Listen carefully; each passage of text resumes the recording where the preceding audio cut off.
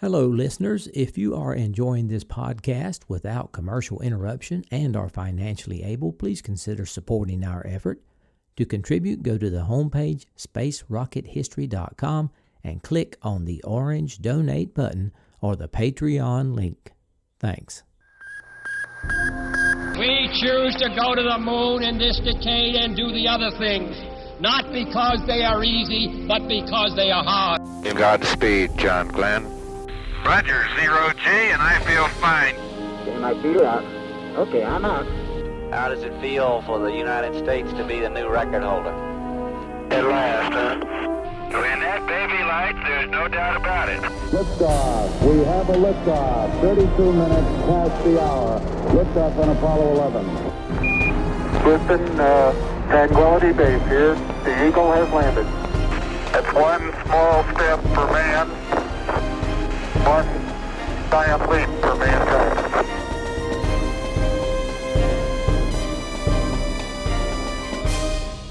Hello and welcome. This is Michael Annis, and you're listening to episode number 358 of the Space Rocket History Podcast. And now, Apollo 16, Trans-Lunar Coast. April 17th, 1972. Apollo Control, Houston, 23 hours, 3 minutes ground elapsed time. We're still standing by, awaiting Tony England's call up to the crew of Apollo 16. We presently show Apollo 16 at a distance of 97,906 nautical miles away from the Earth, velocity now reading 5,322 feet per second. Standing by now, awaiting Capcom Tony England's call to the crew of Apollo 16. This is Apollo Control, Houston, at 23 hours, 4 minutes into the mission. Apollo 16, Houston.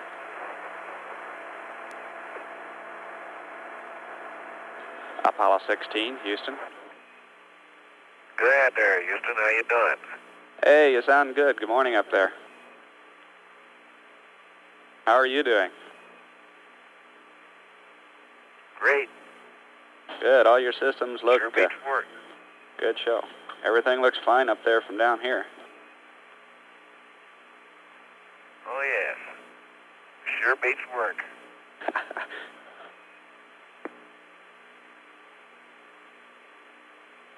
How your comrades doing?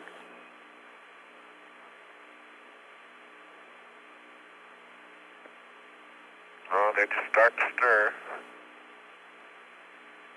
I'd hum something for you to wake you up, but I got a tin ear.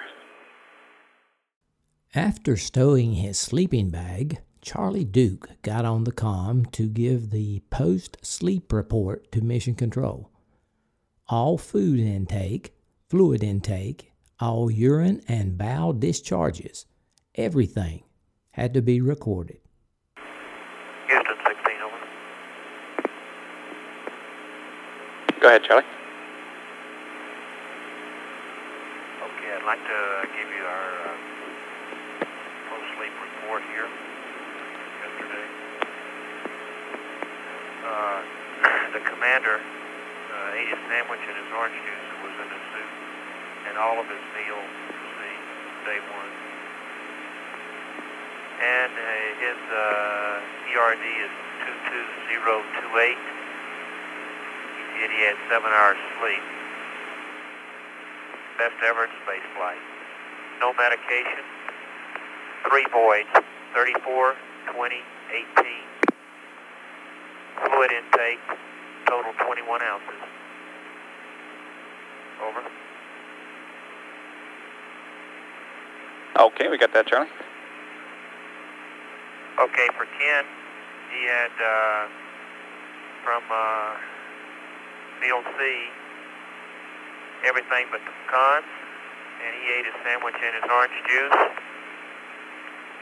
His TRD is 15030.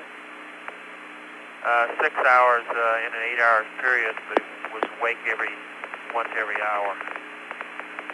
Okay. Excuse me. Okay.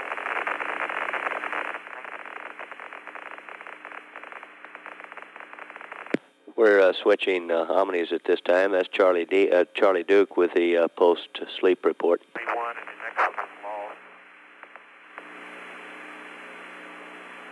And 13 ounces total intake. And we got on me now for my meal. I had the sandwich and the orange juice that was in the soup. For meal C, I had half the spaghetti, all the ambrosia, and the cocoa. My PRD is 21040. I got about 5 hours sleep. 2 voids of 20 and 25 with about a 20-ounce fluid intake. Over. Okay, I got it all. Sounds like you all slept pretty good.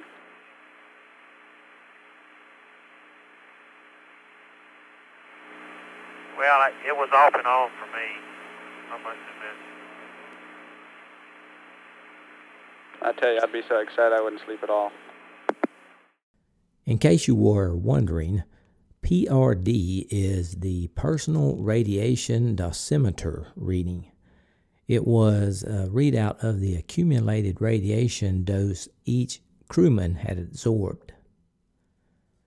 Similarly to many previous astronauts, Duke had not slept well the first night. He was very thankful to have sleeping pills, because without them, he wouldn't have gotten any sleep at all. Though he was physically tired, he could not shut off his mind from reviewing the events of the past day and thinking about the following days. He also had difficulty adjusting to floating around while sleeping, and he missed resting his head on a pillow.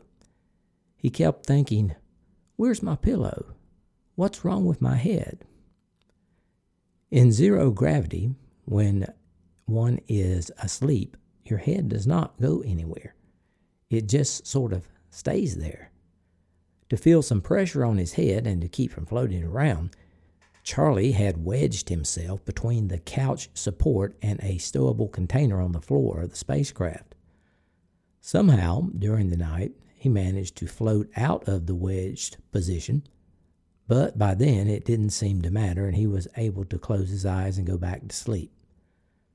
Of course, there were some advantages to sleeping in zero gravity.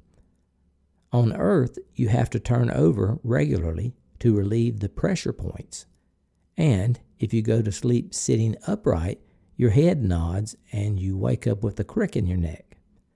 In zero gravity, there are none of these problems.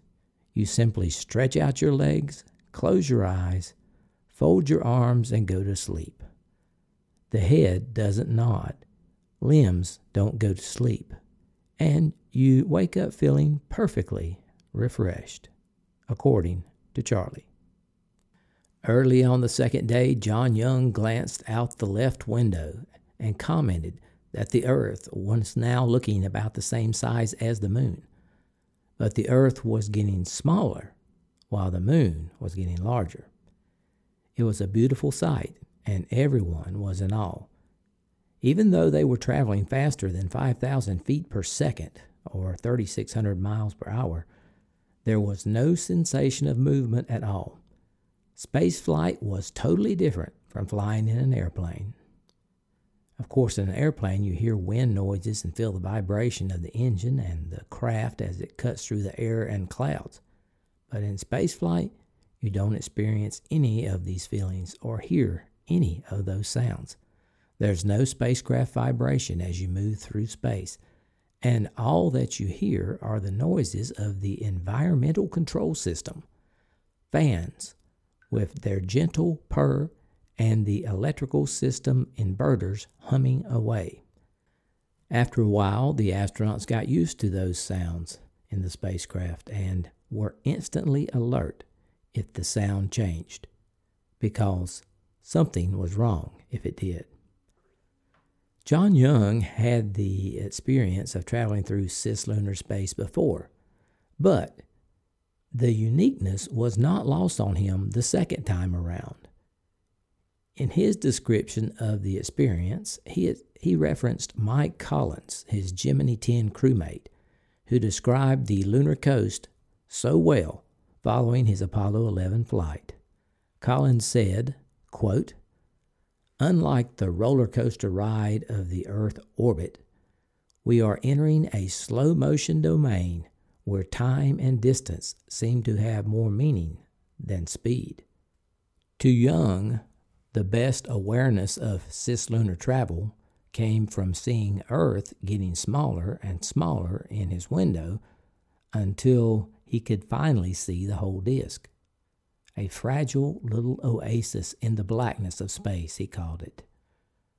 For all the astronauts, that vision of their home planet getting farther and farther away made quite an impression. Each morning in space, the first couple of hours were set aside for housekeeping chores, such as going to the bathroom, cleaning up, and eating breakfast. The crew's bathroom, bedroom, workstations, and kitchen were all in an area that was about 12 feet in diameter. This meant that they didn't even have privacy, even when going to the bathroom. What made things worse on Apollo 16 was most of the time they had to collect their urine samples so the doctors could measure what minerals they were losing in spaceflight. This meant they had to use special collection bags, the same bags they used inside their spacesuits. They were very similar to hot water bottles. To urinate into these bags, they used a rubber condom. Connected to the end of the condom was a one-way check valve, which was plugged into the rubber bag. When they began to urinate, the force of the stream would open the valve, and when they finished, the valve would close. They stored these bags in a special container.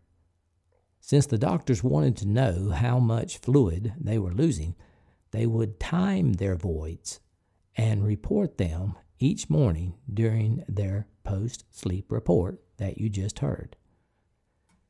As we have discussed many times before, it was an even bigger challenge to defecate. I won't go into all those details again, but basically they had to poop into a plastic bag. They also had to save the fecal material because the doctors were concerned about mineral loss such as potassium. They wanted to study all of their body waste to understand how rapidly, when, and how much the body was losing of these key minerals. It was discovered on Apollo 15 that the crew had lost a great deal of potassium.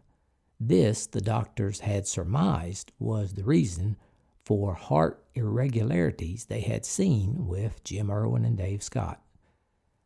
To prevent the Apollo 16 crew from having these heart irregularities, the flight surgeons decided to add potassium to their food. It turned out they didn't have any heart problems, but the potassium acted as a laxative and caused them to almost run out of fecal bags before they returned to Earth.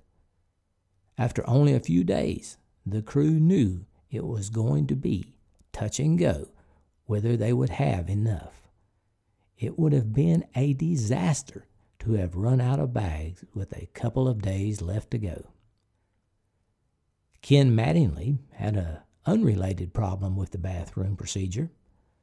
On the second day, when Ken was getting dressed after using the bag, he found everything except his wedding band. It had floated off into the spacecraft unseen by anyone. The crew searched everywhere, but just couldn't find it. Ken had been a bachelor for a long time and had just gotten married a couple of years ago. He really wanted to find it, so they kept looking for it all the way to the moon, but without success. With all this bathroom talk, we might want to take a moment to discuss hygiene. Of course, there was no shower. The only way they could stay clean was to use a wet washcloth and soap. The rag bath was necessary because a lot of water floating around the cabin introduced the risk of an electrical short behind the instrument panel. They even had to swallow their toothpaste after brushing. Though it was edible, it was not pleasant. To take their bath, they had to disrobe, take the water gun and squirt a little hot water on the rag to get it damp, and then they rubbed down as best they could. Of course, they couldn't get very clean that way, and since they didn't bathe every day, a lot of odors began to build up. During training, the crew had decided they wanted to shave every day because it felt better and they looked better. So they took on board a little wind-up shaver. It operated like an electric model, but worked by a wind-up spring mechanism. The whiskers were collected in a small chamber behind the blades. Unfortunately, something happened to the cutting edge of the shaver, and instead of cutting whiskers off, it felt like it was pulling them out one by one. Ken and Charlie stopped shaving completely, but John reverted to the backup method, which was a simple safety razor with shaving cream. After these housekeeping chores came breakfast. Some months before the flight, their dietitian, Rita Rapp, asked the crew if they had any special requests. Of course, for Charlie, being a Southern boy, grits were almost a necessity at breakfast time. Rita didn't have a recipe for grits, but she created one just for Charlie. It took her a few months, but she did successfully create some nice-tasting grits. Charlie ate them for breakfast on day 2, and he said they were delicious. Up to that point in space exploration, Charlie was the only astronaut who ate grits in space. John and Ken had grits on their menu, but they would never eat them.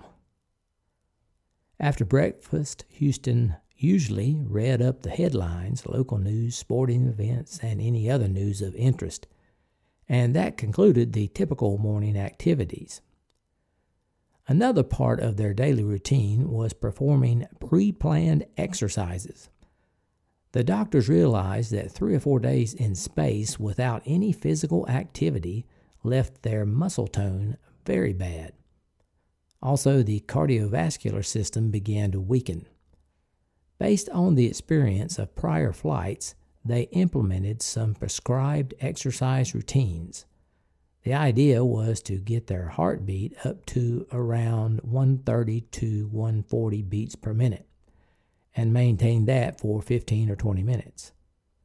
Since you cannot jog in weightlessness or lift weights, the doctors had put on board an exercise device that exerted tension when a person pulled against it.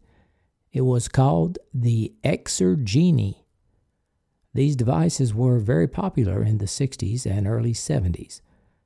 Simple as it was, it actually provided them with a good workout.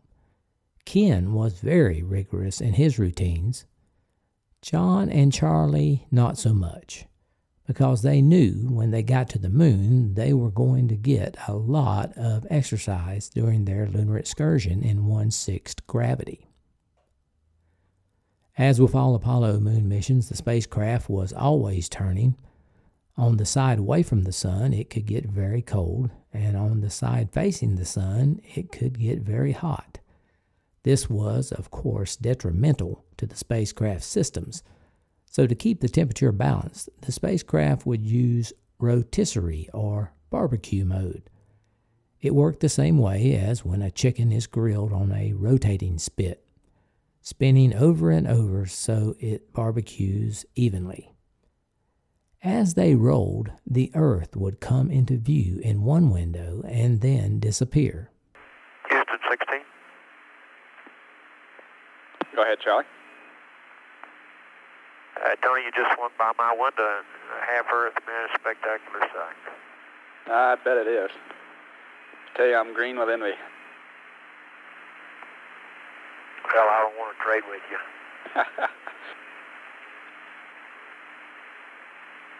You say the world looked pretty good when it went by. How far out are we now, Tony? 108,285.1. They were now more than 108,000 nautical miles from Earth and moving about 4,912 feet per second. The Earth's gravity was slowing them at this point, but they could not feel the deceleration in the spacecraft. As they looked out the window, space was just black. They weren't able to see any stars because there was so much reflection off the spacecraft. A similar experience occurs on a clear, dark night in the city when you look up amidst the tall buildings and bright streetlights. Very few stars are visible, but they were able to see and identify some of the major stars with their telescope.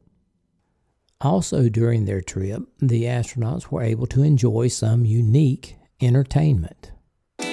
Charlie Duke took country music to the moon. He blasted off and busted out those songs by Buck and Merle. Porter, Jerry, Chet, and Dolly rode that rocket ship with Charlie. Folks from Bakersfield to Raleigh sang with every tune. When Charlie Duke took country music to the moon. For their personal entertainment, the astronauts were allowed to take a portable tape recorder and 2 tapes each. Charlie loved country music, so he called his good friend Bill Bailey, who was a disc jockey for a popular country western station, KIKK, in Pasadena, Texas. He asked Bill to put together a couple of 60-minute cassettes to listen to some country music on their way to the moon.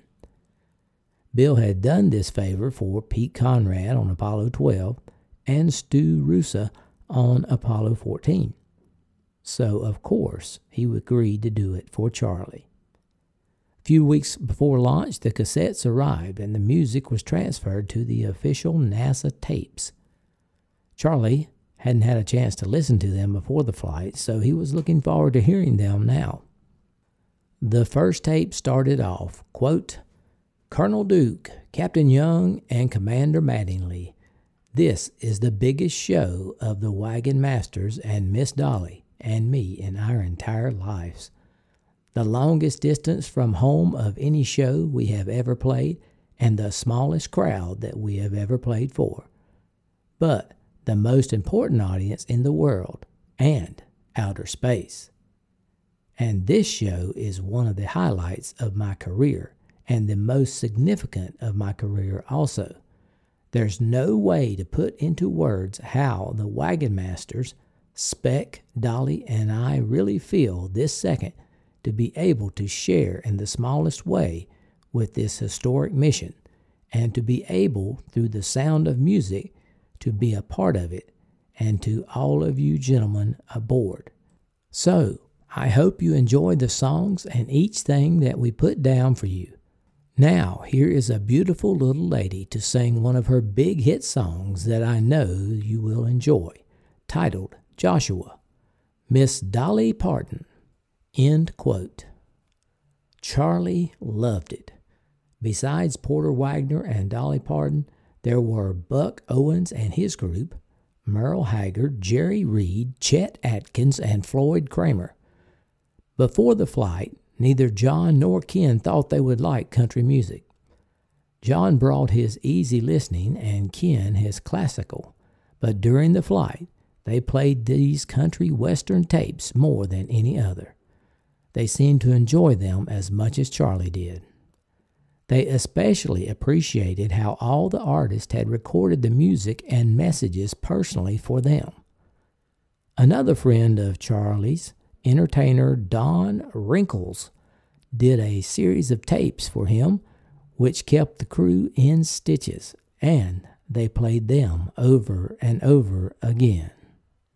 But in general, the 3-day flight to the moon was a busy time. The astronauts had many activities scheduled, Besides the time spent housekeeping, there was a full program of things to do. They had to copy daily flight plan updates from Houston and make mid-course corrections to their trajectory. Purge fuel cells, charge batteries, dump waste water, change carbon dioxide canisters, prepare food, and chlorinate drinking water. They had photographs to take of Earth and space, utilizing various wavelengths such as ultraviolet and infrared, plus a great many experiments to perform inside the spacecraft. But one of the major events of Day 2 came at 7:33 p.m. Central Daylight Time, 30 hours and 39 minutes into the mission, when they made a 2-second burn to refine the course of Apollo 16 and test the command and service module engine, which would be needed to get the spacecraft in and out of lunar orbit. At the moment of their slight mid-course correction, they were some 120,000 miles from Earth, almost exactly halfway to the moon, and traveling at a velocity of more than 4,500 feet per second. Their speed was still decreasing and would continue to do so until they got within 40,000 miles of the moon, at which time the moon's gravity would become dominant and they would speed up again. This is Apollo Control at 30 hours 29 minutes. We're now about 10 minutes away from the scheduled ignition time for the mid-course correction maneuver to be performed with the spacecraft service propulsion system engine. A very short burn of about 2 seconds duration. This maneuver will change the point of closest approach to the moon from its present value of about 117 nautical miles down to the desired altitude of 71 nautical miles, at which point the lunar orbit insertion maneuver would be performed, placing the spacecraft in the nominal 58 by 170 nautical mile orbit about the moon. Flight Director Pete Frank has checked the status with all of his flight controllers, and we appear to be in good shape for the maneuver. The crew has completed virtually all of the activities prior to the mid-course correction, and everything looks good at this point. This is Apollo Control. We're now about 3 minutes away from the ignition of this mid-course correction. Everything continues to look good. The spacecraft is in the proper attitude. The SPS tanks are pressurized. And we're now 2 minutes 35 seconds from ignition. Coming up on 10 seconds to ignition.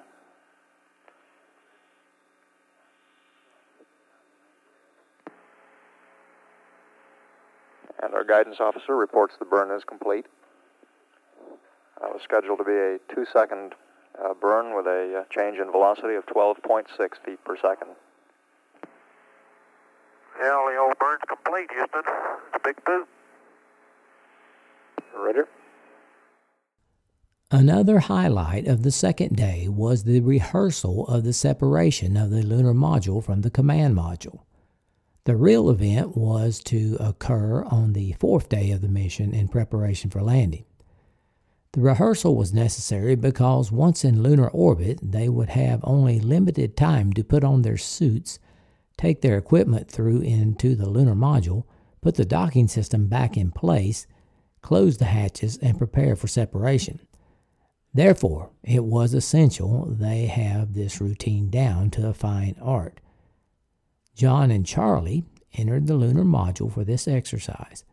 As Charlie floated through the tunnel into the lunar module, it felt strange to him at first because they entered upside down in relation to the instrument panel.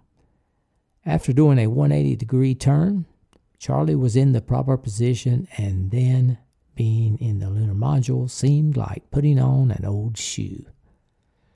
While in the docking hatch, they did discover that docking latch number 10 was malfunctioning. There was a gap of about 0.01 inches between the latch and the docking ring.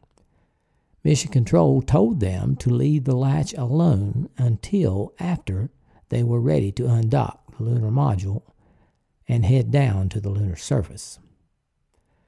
While in the lunar module, they also saw a few washers and small screws floating by, but nothing worth worrying about.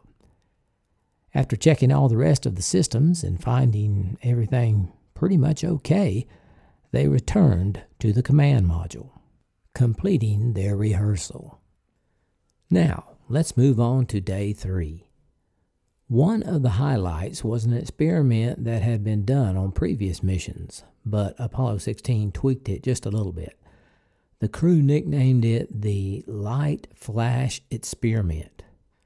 Recall on Apollo 11, after their spacecraft had passed through the Van Allen radiation belts, Buzz Aldrin had reported to Houston that he saw flashes of light when he closed his eyes, rather like a flash bulb going off or a shooting star going across the front of his eyes. The flashes had appeared at an intermittent rate. The other 2 Apollo 11 crew members had also seen these lights, and every flight crew to the moon since then had observed them as well. So Houston designed the light flash experiment to try to determine what they were. The theory was they were high-energy cosmic ray particles, which were penetrating the spacecraft protective shield and then penetrating either the retina of the eye, the optic nerve of the eye itself, or part of the brain that interprets sight. The experiment consisted of a large box whose sides contained photographic plates that they placed over their heads. The box was called ALF-MED, which stood for Apollo Light Flash Medical Experiment Device. In the box, one of the photographic plates was in a fixed position in relation to the head, and the other plate was free to move slowly. It was kind of like wearing horse blinders. The idea was that the particles would leave a track on the photographic plate, which the scientists could then measure for quantity of energy and direction it was traveling. Hopefully, this would yield clues to what kind of particles they were.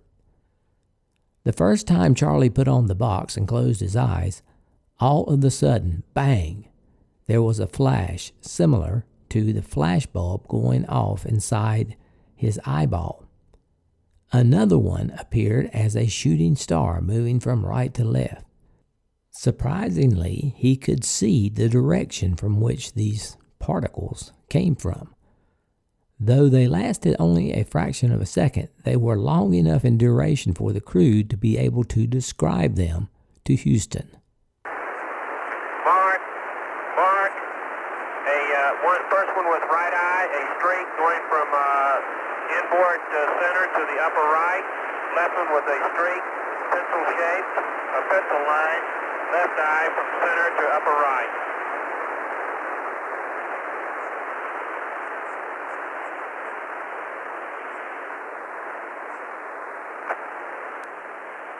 Mark, very subtle flash in the light right eye, upper right.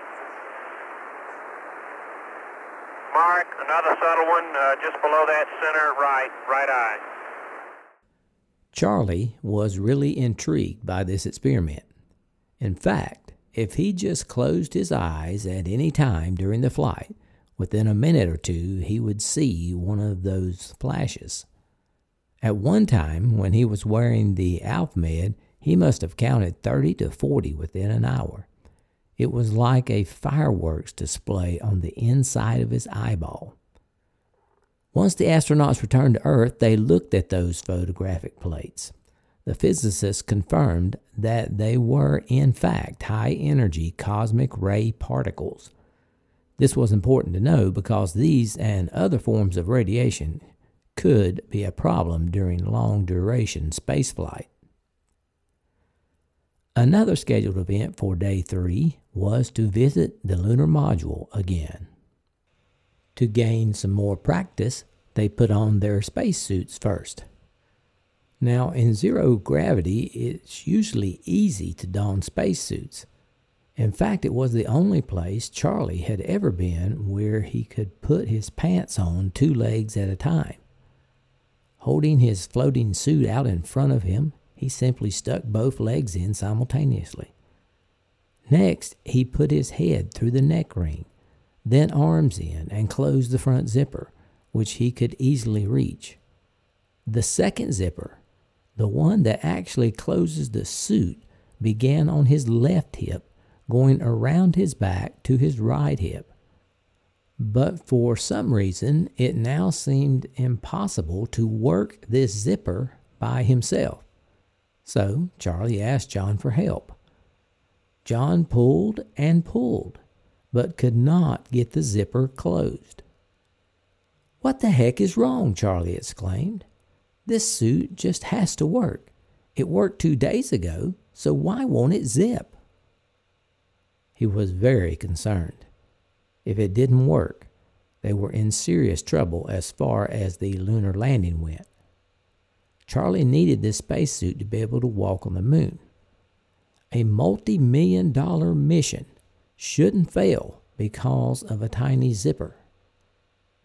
John continued to struggle with the zipper, but it would not close. It was almost as though Charlie had grown 3 inches and was stretching the suit apart. Finally, John took a pair of pliers from the toolkit, clamped them onto the zipper, and braced his knee against Charlie's back. As Charlie held onto the side of the spacecraft, John gave a good yank and pulled the zipper shut. Of course, Houston didn't particularly like that procedure, but it worked. However, more importantly, would it work on the moon?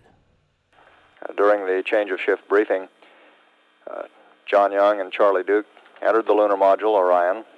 They powered it up, checked the communication system, completed their housekeeping activities aboard the LEM, and are in the process of returning to the command module.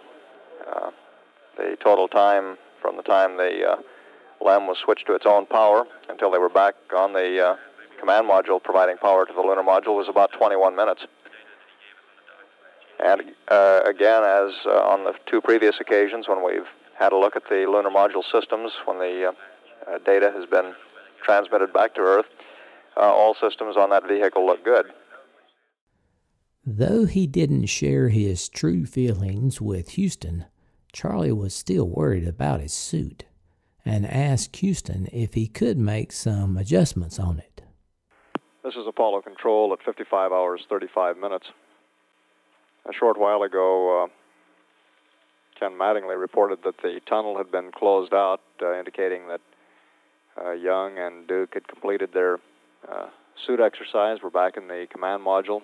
The tunnel hatch replaced after all of the probe and drogue assembly equipment had been reinstalled.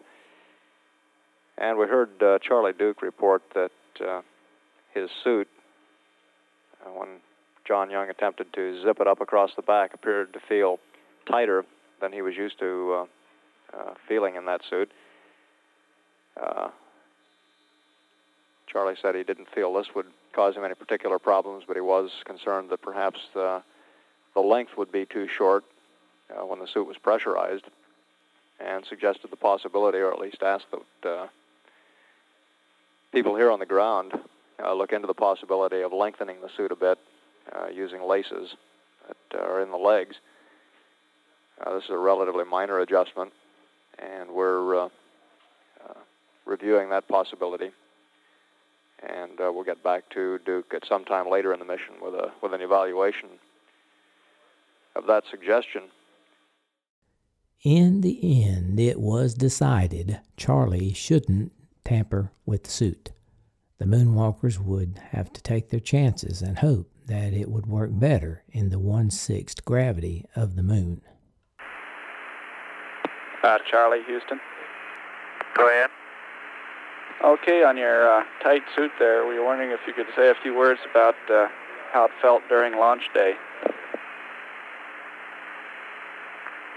Well, it was a little little tight launch day. We, fitted it pressurized, Tony, and it felt okay then. Launch day, I thought the legs were a little tight, but not much. And once we get it zipped, Tony, it feels a little tight, but pressurized, it's okay. It's just the zipping part that is worrying us. I understand. Well, everybody's thinking about it, and we'll come back with an answer on it later. Right now, I think that the general feeling is that most people just as soon you not tamper with it unless you feel very strong about it. Charlie hadn't realized it, but in zero gravity, astronauts' spines tend to stretch and the muscles relax. He had grown about a half an inch, and that was just enough to keep the zipper from closing easily. Finally, on day 4, Apollo 16 arrived in the vicinity of the moon. Early in the day, just prior to lunar orbit insertion, the crew observed quite a sight. Almost a half moon in Earthshine. Young reported to Houston. Houston, I just got my head unlocked and pointed it out of window number 1, and we have a half moon in Earthshine. It is really pretty. Roger. You can see basins. You can see all the, you can see all the prominent features and little sharp craters like, I think I'm looking at Kepler that's out there in the middle of Mars. It's just beautiful. And it's all Earthshine. And it just about, it's like 2/3 of the window, and I got my head no more than 6 inches from it. And on the dark side, you can see a big dark disk, and I think the reason I can see it is it's the solar corona that's illuminating around the backside. And I can see a star within, I'll bet you it's within a degree of the moon's disk.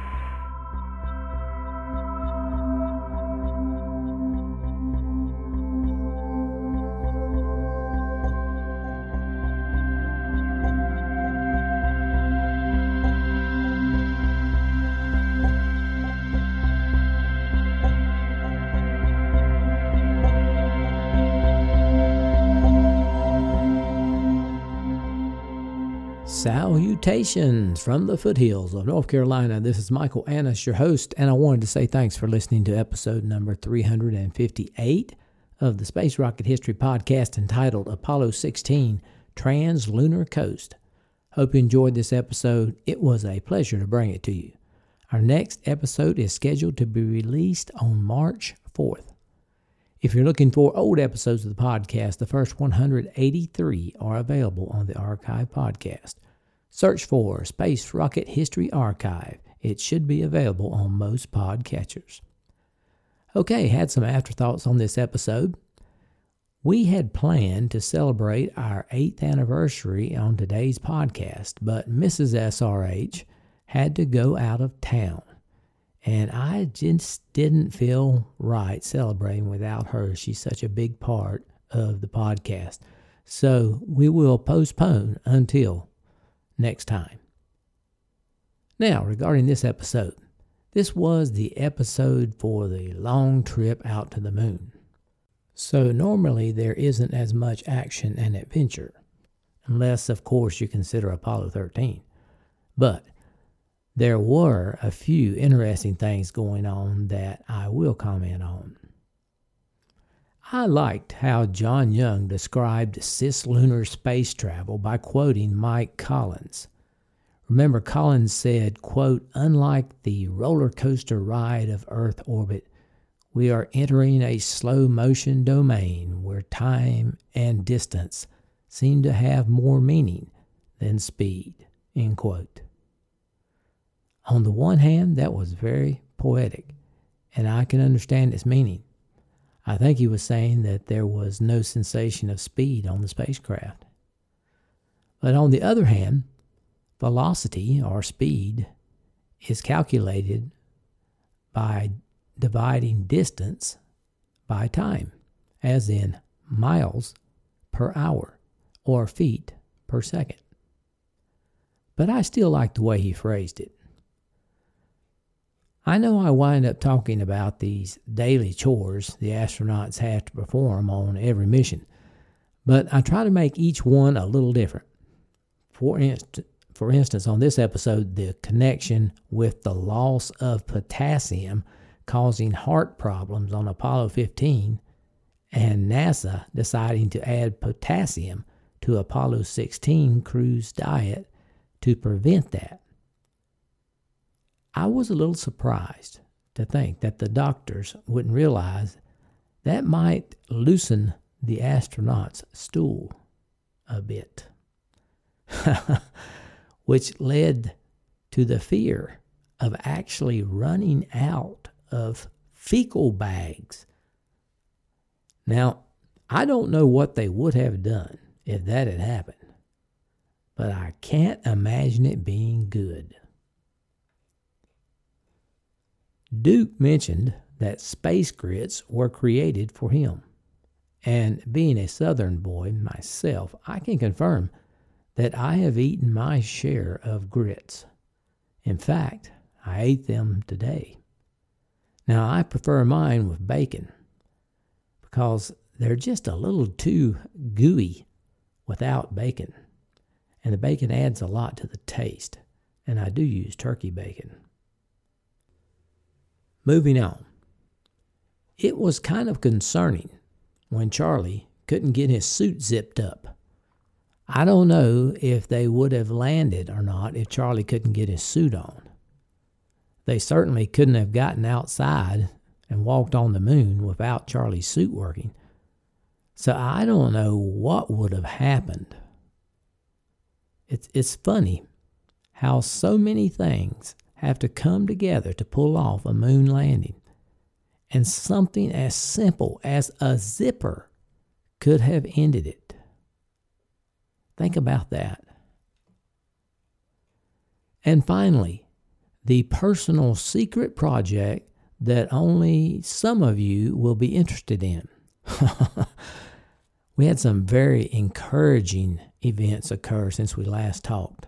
If things continue to go well, I should be able to reveal the project next time. I know that you're excited. Well, some of you want to know. Okay, let's move on. Over the last fortnight, we had several new contributions and increases, and I would like to thank Charles G., who donated at the Starship level. Stefan S. from Germany donated at the Orion level and earned an alien emoji. Russ J. from North Carolina donated at the Orion level and earned a moon emoji.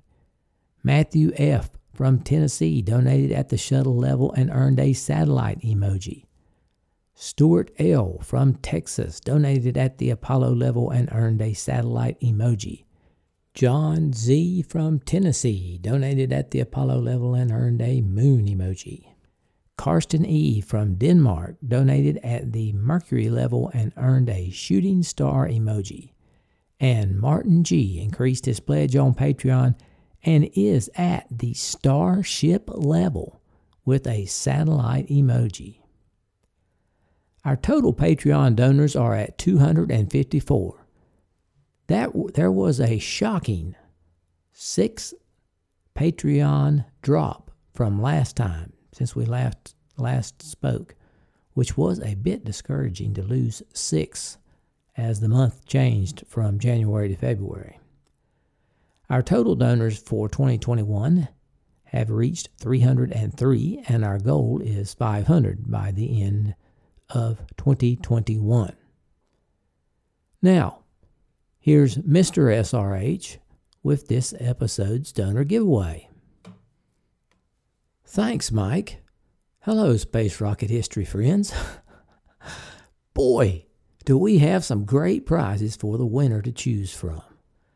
A Space Rocket History magnet, or 2 stickers, or 2 static clings, or 2 holographic stickers, or the rare but beautiful SRH Archive magnet. But wait, there's more. You could have a genuine NASA meatball sticker. With the help of Google's random number generator, I selected Charlotte Dadswell. That is Charlotte Dadswell. If you would email us, mike@spacerockethistory.com, to tell us your address and your SRH prize preference, we will get this out to you. Sincere thanks to all 303 of you who have contributed thus far in 2021. My sources for this episode were The Stryker Brothers, NASA, Failure is Not an Option by Gene Kranz, Moonwalker by Charlie Duke, Forever Young by John Young, Apollo 16 Flight Journal, Apollo 16 Mission Report, Apollo 16 Timeline, the Internet Archive, and Wikipedia. And that is all I have for this episode. I'll try to have episode 359 posted by March 4th. Stay healthy, everyone, and eat your grits with bacon or turkey bacon.